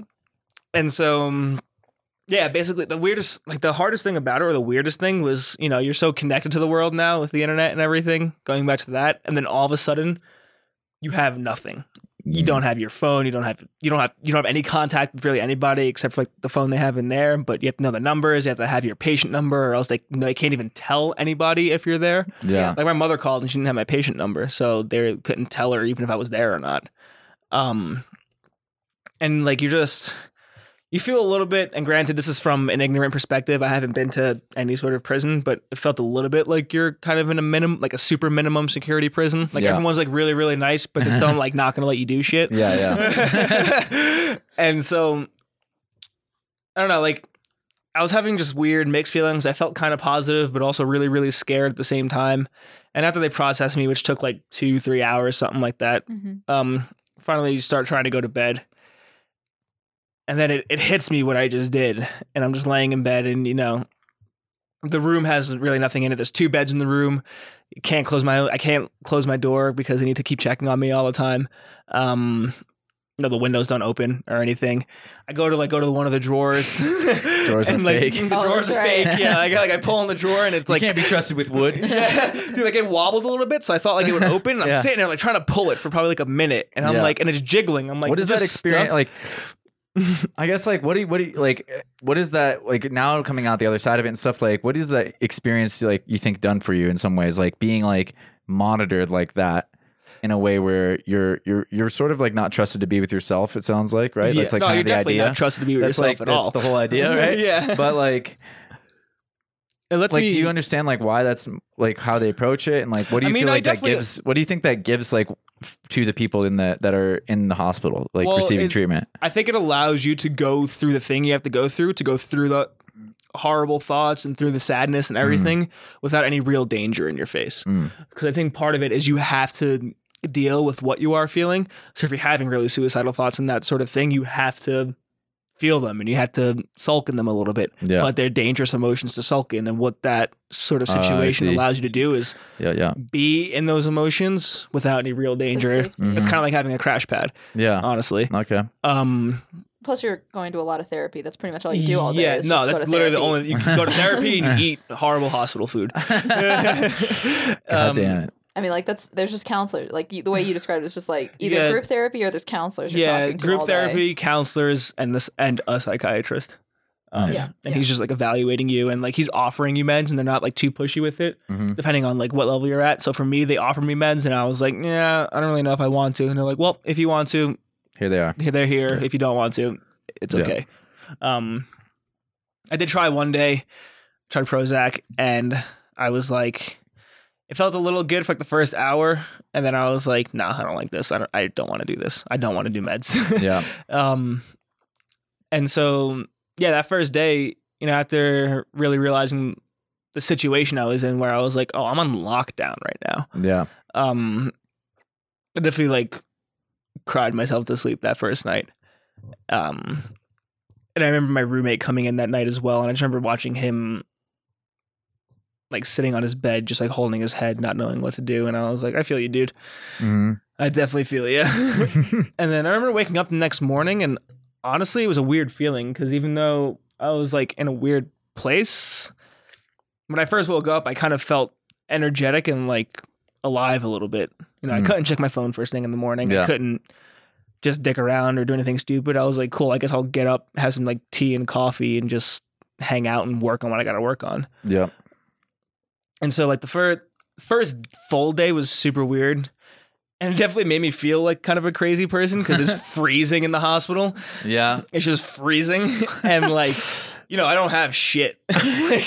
And so I was like, okay, I got a blanket. And like everyone has blankets and just walking around with blankets. And I really just felt like kind of like a little bit like I was in a proper nut house because where it's just like, you know, Everyone's just got there's like snuggies 5, and 6 shit, of us like- are walking around with like hospital blankets and Yeah. our socks and shit, just like moping So around. Yeah, and I'm yeah. like, cool. Yeah. I'm like here. Yeah. Yeah. I never thought I would do this in my life. Yeah. And then, you know, that day eventually like trying to wear the scrubs and everything and just like falling off all the time. And I was like, dude, can I just have my pants back? Like cut the strings out. I don't care. Take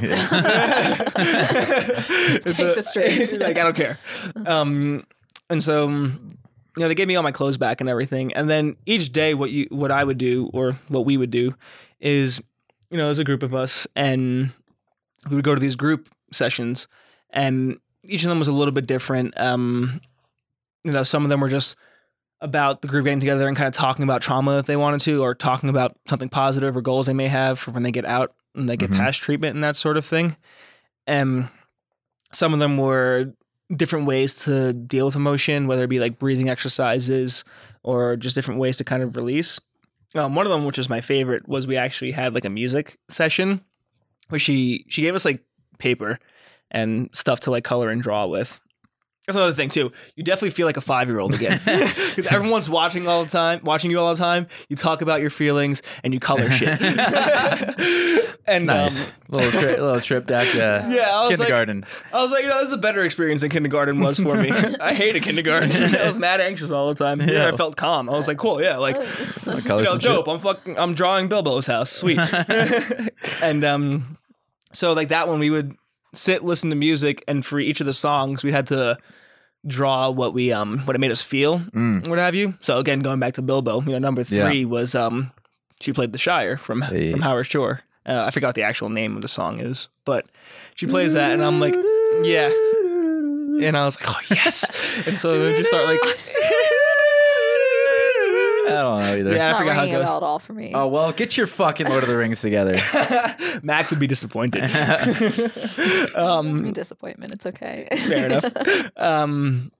But yeah, so I draw Bilbo's house, and that made me feel really excited. And I think actually one of the best things about being in that situation actually was it allowed me to really, with no shame, really just be who I am and feel what I was feeling, because we're all in there for the same reason. Yeah, Plenty of the other people were having it way worse than me and having way like heavier thoughts than I was. Like a good amount of them were involuntary. They had no choice but to be there. Oh yeah. So I'm there for like a week, 2 weeks, like that sort of thing. And it was just the hardest thing about it was being so kind of disconnected from the rest of the world and not being able to have fresh air or anything like that, or it's kind of weird when you left something in your room and they close all the doors and you're like, hey, can I get into my room so I can get like that piece of paper? Because I can't get in my room. And I remember like the first day I closed the door all the way to take a shower, and then someone came in while I was showering and was like, hey, you can't leave the door closed while you're showering. We have to make sure that you're okay. And I was like, oh, okay. Cool. Okay. Oh yeah, that's the other thing too, is like when you first get there and like after they eval you and stuff, they have to check your body for marks and everything like that. So I just had to like strip down. They had like a blanket over me, and they're like, cool, now you can put it around your waist. I just had to show them like my whole body and stuff and everything like that, which wasn't that bad, but like it still just was funny and kind of awkward. And it's just funny because I do parkour and I'm scraped up all over the place. And I literally trained like the Sunday before. And my forearms were all scraped up. And shit. Yeah, like my forearms were so scraped up and stuff from like climbing down walls and like dropping down garages. And I'm like, oh, what's all these scratches? So I was like, oh, I do parkour. And I'm like, oh, okay, that explains it. And I was like, yeah, it's not me. Well, it is me, but but yeah, it was like it's crazy too. Like the people you meet, it kind of gives you a bit more perspective on your own life and stuff like that. Like I'll leave names out and everything like that, but I did meet this one dude, and I was like, oh, what are you doing in here? Like he's like, oh, I'm voluntary. And I was like, oh, word. And he was asking me why I was in there and that sort of thing. And so I asked him, and he was like, hey, I'm trying to work on myself. And he's like, I'm also trying to detox, like come off drugs. And I was like, oh, well, what were you on? And just casually, he's like, meth. And I was like, oh, wow, okay. Like, just a little meth. That's pretty heavy. Fair enough, dude. Like, good on you for really working at it. And like, I give him props because he seems like he genuinely wants to work on it, but it's a hard one to work on for sure. Big time. And I'm hoping it goes well for him. 100%. Shout out to our homie. Shout out to the homie. And everyone else in there, like everyone else in there was, dealing with something that was real for sure. And I'm hoping that everybody gets out of there and learns something and is able to better their lives after it. Yeah. Well, it seems like that place is given, like you said, it's a place where you can be yourself. You can be honest about these things. And that seems to be kind of like one of the themes here is like, just that is like part of the biggest thing is like, you need to be able to talk about it. You need to be able to like be open with all these emotions or thoughts, whatever you're dealing with, the problems that we're all facing. And like sometimes you have to go to a space that's made just for that. Yeah. You know what I mean? Like, because there's so few places in the world for people to have these kinds of thoughts, especially. Yeah. And like, I think the thing is too, is like, there's a stigma from the media and everything like that, movies, TV shows about what these places are actually like. Yeah. And I'm not going to say, it's not like sunshine and daisies and everything. Like, it's not easy. No. But it's not a terrible place.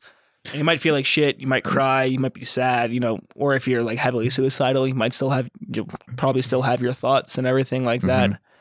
But overall, everyone's genuinely like insanely sweet and willing to work with you as much as they possibly can. Like obviously there's limits to what they can do.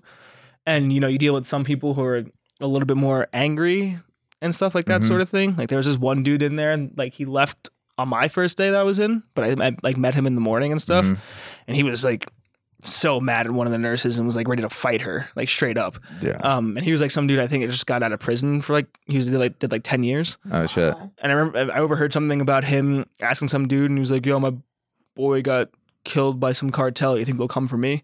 And I was like, yo, I don't even want to be a part of that shit. Like, nah. That's intense, yeah. And like, I think one of the weirdest things about it for me was, even though like everyone in there was like sweet and everything like that, there is that still little piece in your head that you're like, well, I am including myself in a building or in a, couple different rooms of people who are mentally unstable. And one of the things I was kind of worrying about was like, oh man, I hope someone doesn't like try to kill me. Because like that's a legitimate thing that you kind of have to think about. The drug cartel thing, it's like, and this is like it's kind of tough because it's like part of like why this place has to exist, right? Yeah. Is because when someone is having like extreme suicidal thoughts, or they're dealing with a lot of emotions, or they're becoming like angry and stuff, like often like the reaction is like, I want to distance myself from that person. Like I don't want to get involved, wrapped up in that, you know, thing, because people want to protect themselves. They're scared. They don't want to like get hurt emotionally, physically, whatever it is, by involving themselves with someone who's, and that's like why you bottle it in too, because you don't want to seem like one of those people. That's and crazy. then then people don't want to,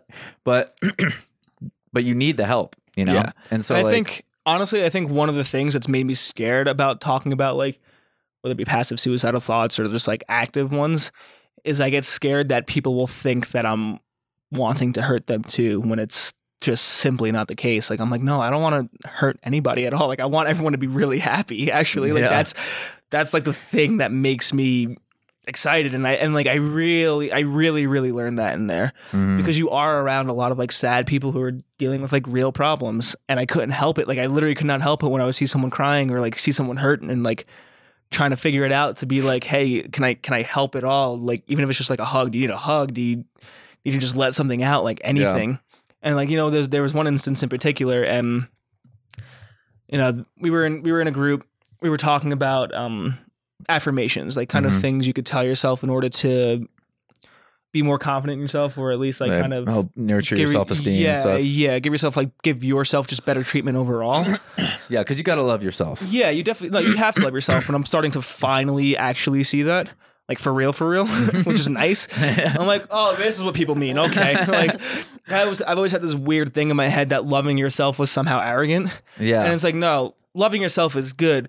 Being overly absorbed in yourself is arrogant. And thinking that, like, you're perfect and that you can't better yourself in any way, that's arrogant. But being like, okay, I did these things well, I can still work here, but I'll be able to get better there. Yeah. That's loving yourself a bit more. And so, you know, this one girl, she was having a hard time saying, I think I'm worth it, if I'm not mistaken. I might be wrong. Or something. I'm important. It was something along those lines. You told me. And, you know, she's heavy anxiety, that sort of thing. And she was having a really hard time saying it. Like, she could not say it. They're like, come on, just say it. And she's like, no, I can't. I really can't. And she just kept like fighting back at it. And I know that feeling. I've done the same thing. People are like, oh, just say this, or just do this. And I'm like, I can't. And I can't explain it, but something inside of you definitely makes, like, it feels like there's a wall and then you can't get past it. Yeah. And so I related to it, and I saw her, and I was like, I feel like it can come off, and maybe it's just the way I think about it. It can come off as like being show-offy or whatever, but that wasn't my intent in any way. Yeah. You know, I saw that she was struggling, and I was like, hey, look, if you say it right now, I'll do a backflip, like right in the middle of the room. And everyone was like, wait, what? And then they looked at her and was like, no, you got to say it now. And then she like smiled, like looked down for a second, and was like, I'm worth it. And I was like, cool, got to keep my end of the bargain, kind of like nudged the counselor aside and did it right there. And everyone was like, wait, what? You actually did it? Like, oh my God. And then she was like, she seemed super stoked. And what I'm hoping, what it gave me is, I'm hoping that now kind of sticks with her for the rest of her life, in a way, meaning that like, maybe she feels like people do care and find her valuable. 100%. And that's what I want her to take from it. Not like, oh, that dude did a backflip, it was cool. I wanted it to be like, no, he did a thing for me that, no, for me it's not, it's whatever. But to like people who don't do any movement from the story, thing, it's like, you just wanted to help her get over this wall. Yeah, like I want to help. Yeah, and like she was willing to accept the help, which is like a huge step. Yeah, you know, and it like. Seeing her smile after that, and then talking, and just even with her you reaching out, like gave her the confidence to say it. You know, yeah, you did the backflip, and then she said it. Yeah, it's like, oh, someone else struggling, like was willing to just put themselves aside and like do that sort of thing. Like it. When I was talking to her afterwards, I could hear the different tone in her voice from what she was like 15 minutes earlier, and I can't explain how good that felt to me. I can't explain like. It might sound lame, but the warmth that I kind of felt just like in my heart, like in my chest, it was just rewarding. And that's what's so weird and wild. Smile on my face. Right? The instinct is like pull away sometimes, but like it feels so much better to be a part of that and actually help someone out. Yeah. And like, and I realized it's weird. Yeah. So go ahead. No, I realized when I was in there too, is like for all the group sessions, like I thought I hated talking and I thought I didn't like talking about anything. And I think it's more, I just need the correct stimulus a bit more and I need to seek it out myself. But for all the group sessions and everything like that, you know, there would be awkward silence. And even the counselors would be like, I don't care if it gets silent in here. Like, we're not going to treat it as awkward. Because we shouldn't, in reality. We shouldn't treat silence as awkward. I think that's what makes it harder for people to be open. Yeah, because it's like, they can't be silent like together. building up the meter of like, all right, I'm about to say it. And then someone's just like, oh, it's too awkward here. Yeah, like, just say yeah. something bullshit just to like fill the silence. Yeah. It's like, and then you take that moment away where they might have like come forward. Yeah. So it's like, I don't know, maybe No, not. But like, I can see what I think I can agree with that. Just I like, see what you're it's saying. it's tough people like because- try to fill the void with stuff that no one really cares about, and they don't even sincerely care about themselves that much. They just feel awkward in the silence, which I think is like separated me a little bit because I typically don't really feel awkward in silence. Like when people just stop talking, I'm like, yeah, we don't really have much to talk about right now. Who cares? Like, we're just friends. We hang out. Like, this is being a human. Yeah. Sometimes you're sitting in the woods. There's Well, nothing and to then say. you And give you're like, yourself- cool, let's stare at this tree. yeah, you give yourself space to come up with a thought, you know? Yeah, You yeah. know, it's just You gotta like, let all it right. flow naturally, I think. Yeah. But what happened while I was in there was for each of these group sessions, when people will get quiet and stop talking, I was the first one to speak and try to get initiate everybody to be like, here, just like let it out. Like, Yeah. there's no judgment. We're all here. Yeah. We're all here for the same reason. We all know why we're here. We all tried to do the same thing, basically. Yeah. Which is not a good thing. Don't try it. But I wanted everyone with me.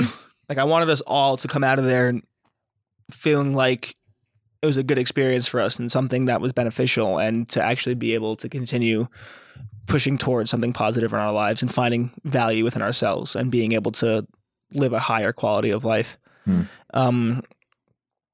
it also allowed me to kind of separate myself from technology and from the world a little bit, so I could really just focus on what was going on with me.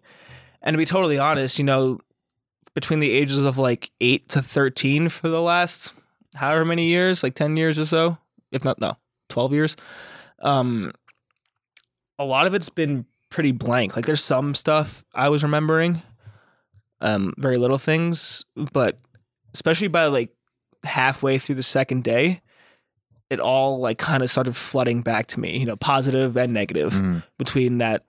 What is that?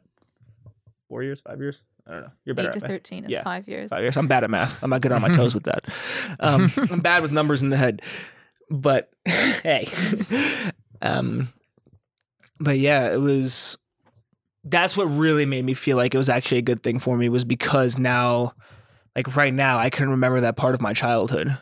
And throughout the experience, I realized, like, you know, I love my parents. They're great for me. They did a lot of really good things for me in terms of making sure I was fed, giving me the things I needed, like that sort of thing. But the one place I think they really failed, unfortunately, was learning to like discipline me and teach me how to deal with the real world a little more. And I think that's a huge problem that's kind of going on with our generation in general, which is part of the kind of building of chaos. So when I was talking to my psychiatrist, you know, there was a lot of chaos in my family. My parents would fight all the time. There's a lot of drama that happened later on, like in my teen years, that happened with my brother and his ex, with my niece and that sort of thing, you know, victim to someone who was lying about domestic violence, essentially.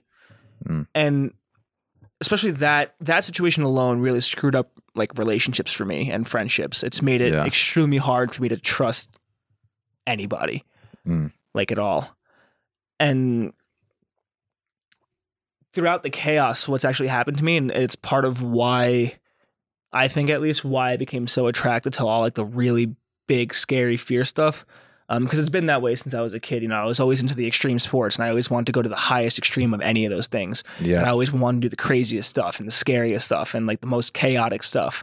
And then even in my day-to-day life, I have a problem where I build chaos in my relationships, and I make my life chaotic kind of on purpose. And it's because I grew up so used to chaos. That's that what you're adapted to. Yeah, I've adapted to being comfortable in chaos, so I try to make more of it.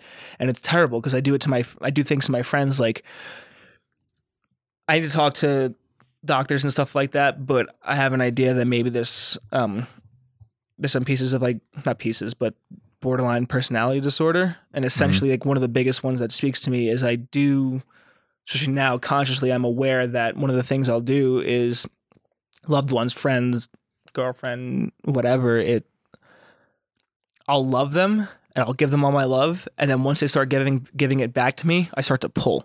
And I start to try to like break the relationship almost. And then once it starts breaking and they start pulling away, I start pulling back. Yep. And that's not good to do to anybody ever. Like no matter what my circumstances were, no matter what's going on in my head or anything like that, that is still on me. And I think that's like kind of what I want put out there the most is like no matter what your situation was, no matter what's happened to you, it is still ultimately, unfortunately, but it's just kind of the way the world works. It's ultimately still up to you to fix and to work on. Yeah. So those problems that I've caused and those relationships that I've harmed, it's up to me to fix them and work on them and to ensure that it doesn't happen anymore. And I mean, it's happened to so many of my friends. Like I even think about my time at Ollerup when I was in Denmark, and those are like some of the closest friends I ever made in my life. And I've been thinking on it a lot lately, and I really realize how kind of at some points how terrible of a person I was being, and how they would try to show me love and I would shut them away and get mad at them and yell at them and like push them away. And, you know, literally people would ask me what was wrong and I would kind of like just run away. And I remember one day people were like wondering about me. So I was like, I'm just going to disappear for a little bit, went out into the rain, found some like weird hut that someone built in like a canola field or something, and literally just like lied down at it for like 2 hours while I was supposed to be in class.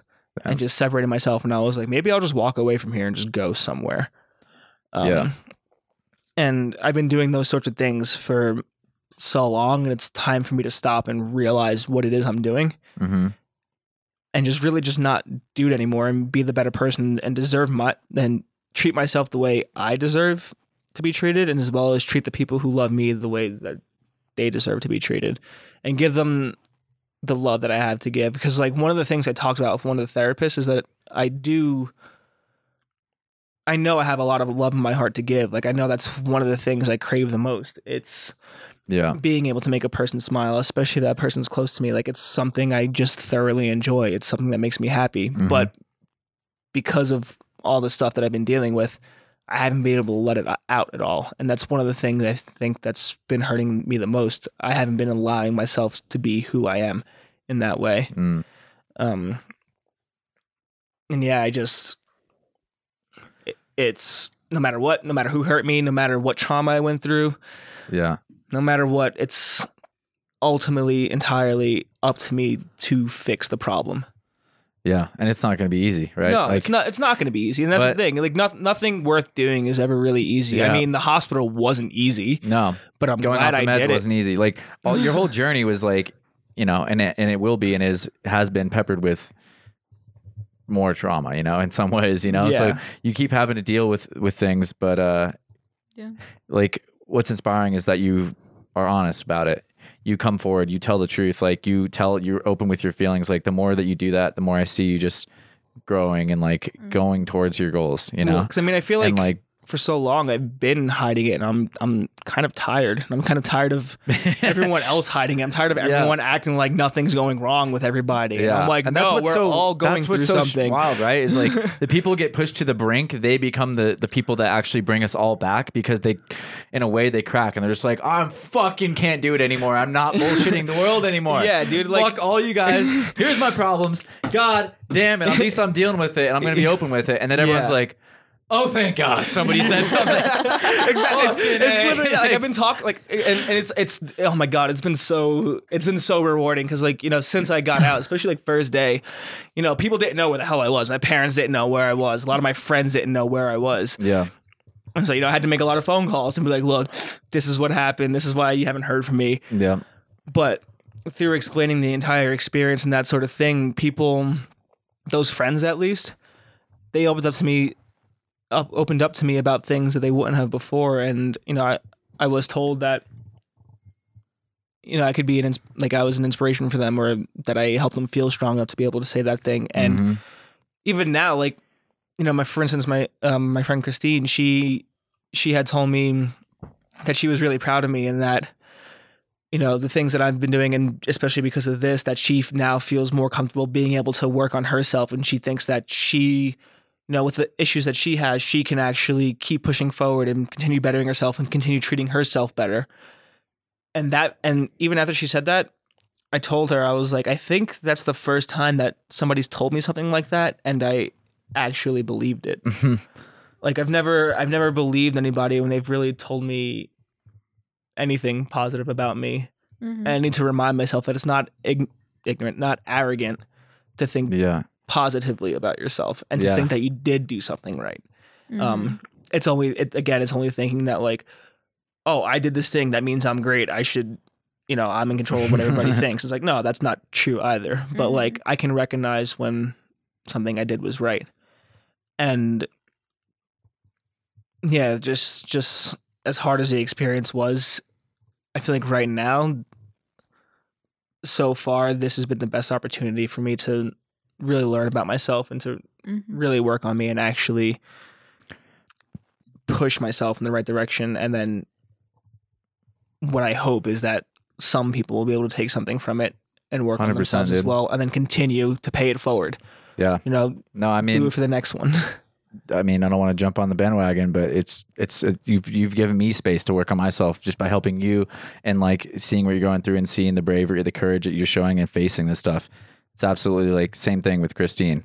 Like I feel better about working on myself, just like being inspired by your story and like your willingness to work on facing whatever demons you're facing, So I really appreciate it. For sure. And it's really all it is like, I'm tired of hurting and I'm tired of seeing my friends hurt. Right? I'm just tired. I'm tired of like we're all in it together. Yeah, I'm tired of like fuck's sake.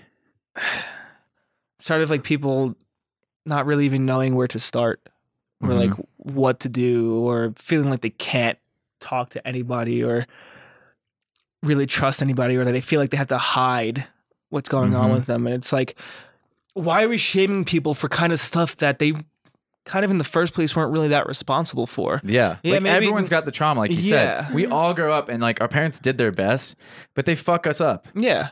Or they didn't do their best and then they really fuck us up. And I mean, I think everyone's like trying to do their best and like some people society will get everyone's going through trauma. Yeah. But that's like why we all need to like work on it together instead of like no. Yeah. Put it in the basement. Nobody fucking talks about that. It also displayed to me the importance of actually the kind of herd mentality that we have and sort of understanding that you do need other people a little bit. Yeah. Yeah. It takes a village. That's like a very literal statement. I used to be totally honest, I used to hate that. I used to find that as like, it's not very stoic. It's not, in some ways it's not like, there's like that part of you that is attracted to like, I'm fucking independent. Yeah. Like I could do anything. For some reason, I can't even pinpoint exactly why, but I definitely basically my entire life found the word social to be dirty.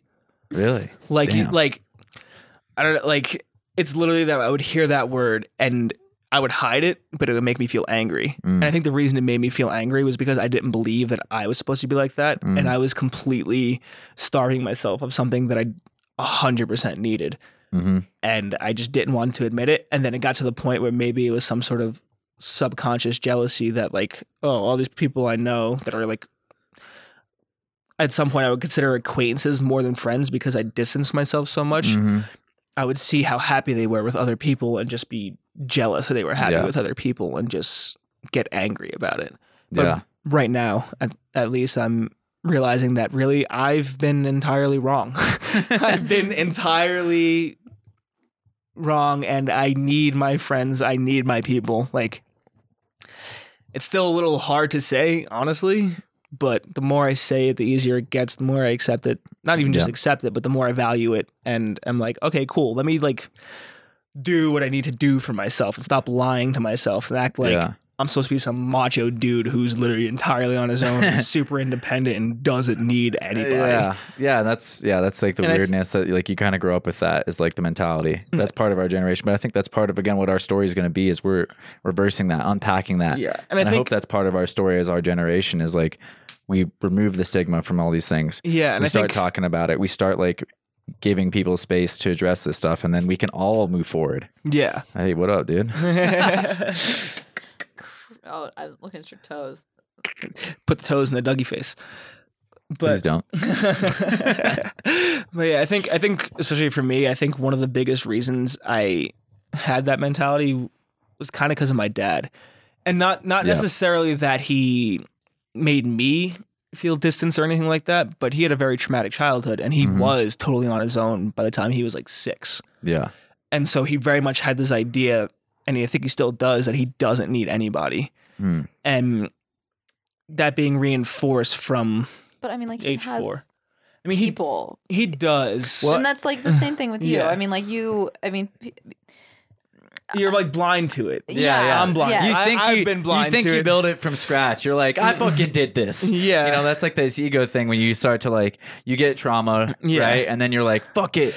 Yeah. I'll fucking cut all ties. Like, I'm going to build my own fucking world. Yeah. And then... But either way, you still had people. Like for my Yeah. dad's case, for Like, instance. to think you did it on your own is ridiculous. Yeah. And like... Like, I don't know, for his case, for instance, when he was like a 14-year-old and he wanted to learn to work on cars, he had someone older than him show him how it works. And he was like, hey, look, I'll come here, work for free, just teach me how cars work. And then eventually he learned how to be so good at it that they started, like, you know, paying him for that. That's like an example of someone kind of guiding you and you having people to rely on to make your life better. Right. I mean, like, no, I mean, we are, this is like something that I also feel, because there's like certain political beliefs that people are like, oh, like, it's all me, you know? Like, Yeah. I mean, like, and it's difficult because it doesn't really work, especially not in our society. It's like no one is tilling their own land, driving on roads they created, not consuming energy from a grid that was built for the entire. It's just Speak for like yourself, bro. everything. I'm off the grid. I mean, But like literally, we all are so interconnected, whether we want to admit it or not. Like the food you eat, the energy, like the heat in your house, the house you live in, the shoes on your feet, the clothes on your back, like all of it is from someone else's work. And I'm like, we are all dependent on each other, and like in the most fundamental way of just like survival, as well as like your emotional needs. I mean, like it's I think it's a really important lesson to learn that like you are never doing things completely by yourself. No, like I mean- you are never alone in your success, and you are never alone in your failure. It's always like the village. Like we all grow we all grow together, or we all sink together. And that's just like the mentality of the world.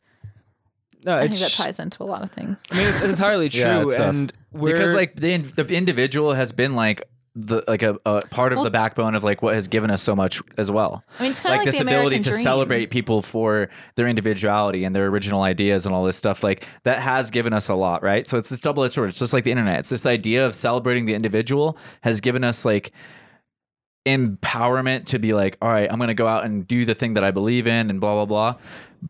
But it's also like this dangerous substance that you can toy with that'll like conflate your ego or whatever and turn you into, you know, well, I mean, I think whatever, like what is that? You're An breathing ego heavy. watch the breathing on that. You're like, I feel like you guys can't hear it because you have the headphones, but it's like got Vader like, over here. Yeah, I got the Vader. But I think, like, really, in reality, what it is that, I mean, I'm going to go off a little bit, but like where we are as a species right now is literally the product of people making mistakes and then other people learning from those mistakes and pushing it forward. I mean, literally the way science advances is from someone having an idea, someone challenging that idea, and then they both kind of realize, oh, wait, actually, we can progress from this idea. And then it just continues to evolve with each generation. We're here because generations before us made a mistake and we fixed the mistake. Yeah. And it's kind of how our society was just entirely built. It's like, oh, wait, that didn't work. We have to collectively figure out how evolution this is works. in itself like a completely insanely group effort. Yeah, well, I mean, even individually, like if you're going to go on about, I don't know, anybody who's discovered anything, they discovered it because they learned some techniques from somebody before them. Exactly. In some way or another. Yeah. Totes. And I think it's just, we need to accept that, like, yeah, you may be an individual, but you didn't become your individual self without any help from anybody else. For It's sure kinda like not. the Malcolm Gladwell book, Outliers. I haven't read Really it. good. Oh, it's like I need to read. it's a good Me book. too. I bought books yesterday. I'm going to start reading. Oh, shit. I actually bought a book on some of the stuff. But I think it kind of ties in pretty well with this, that like the whole point of Outliers, it talks about like the greats. So like you know, like the world class pianists, the world class like the people who play in the NHL, the Wayne people who Gretzky. invented Bill Gates, like shit like that. Yeah. Like it talks about these guys, and what he does is he breaks down like greatness is not achieved alone. Like, you know, there are steps towards greatness, but like greatness is a factor of luck, your surroundings, your like your upbringing. Like, I mean, like no person who has achieved anything great did it on their own. And like that, I think it's a really good book. There's a lot more to the book Outliers than just like we're all in it together, like kumbaya. But it's like it's a very interesting book on like a lot of shit is just circumstantial. Like it's a lot of just like being at the right place at the right time. Right place at Like, the right time I with think the right background. What's dope about like an outlier though is that they probably embrace the group, right? Like they know how to utilize their group. They know how to utilize the positive energy and like build off of that. Like they become celebrated because they, you know, but they're kind of like chosen by like fate almost. It sounds like is what they're saying. And it's just like, all right, that person is that way. They had to dedicate, like them and the team had to dedicate themselves to something, and that's like, you know, So- then again, like with our dumb brains, we're like, oh, we can't pay attention to 16 different people. Like Bill Gates, he did it. That guy's a fucking man. Yeah. But ultimately, you know, I mean, we don't but, have like- time to hear all the story about it. But But like Bill Gates was like surrounded in a community and like he had, but like something like interesting. I mean, like there's 10 out of 10. Read the book. Like anyone listening, Outliers. definitely read that book. Give it up to Outliers real quick. It's a good one. Woo! Yes. Outliers.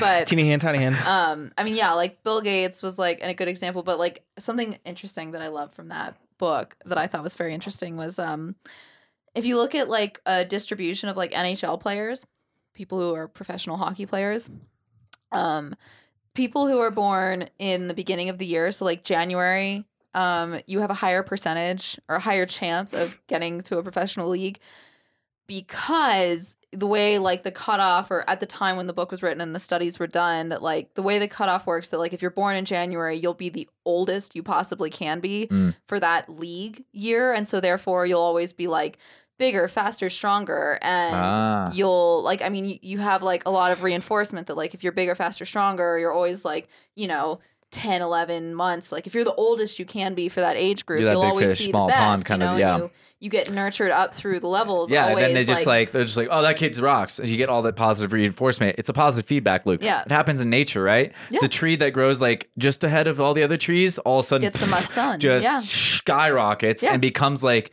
this The biggest huge one. structure and becomes like hundreds of feet taller than any tree around it. Just because But it it's grew not, a little but faster. just because Got like it. yeah, it's basically chance in some ways. Well, and so that's what it brings up. forget It's what like that the law is, whole, but it's an The interesting- whole book is like kind of about how like success is not individual, Yep. and a lot of times it's not even something you did. It's a lot of just like Don't mistake worked out for yourself you. for the wave that you're riding, right? It's Exactly. like the there you go. That's the words. There it is. It just, like, Yeah. reminds Is that what me- it's from? Is that from that book? I don't think that's statements. I've never Yeah. heard that like that Yeah. before. You're the surfer, you're not the wave. I love or some that. shit. Don't mistake yourself for the wave you're riding. I like that. That's a good one.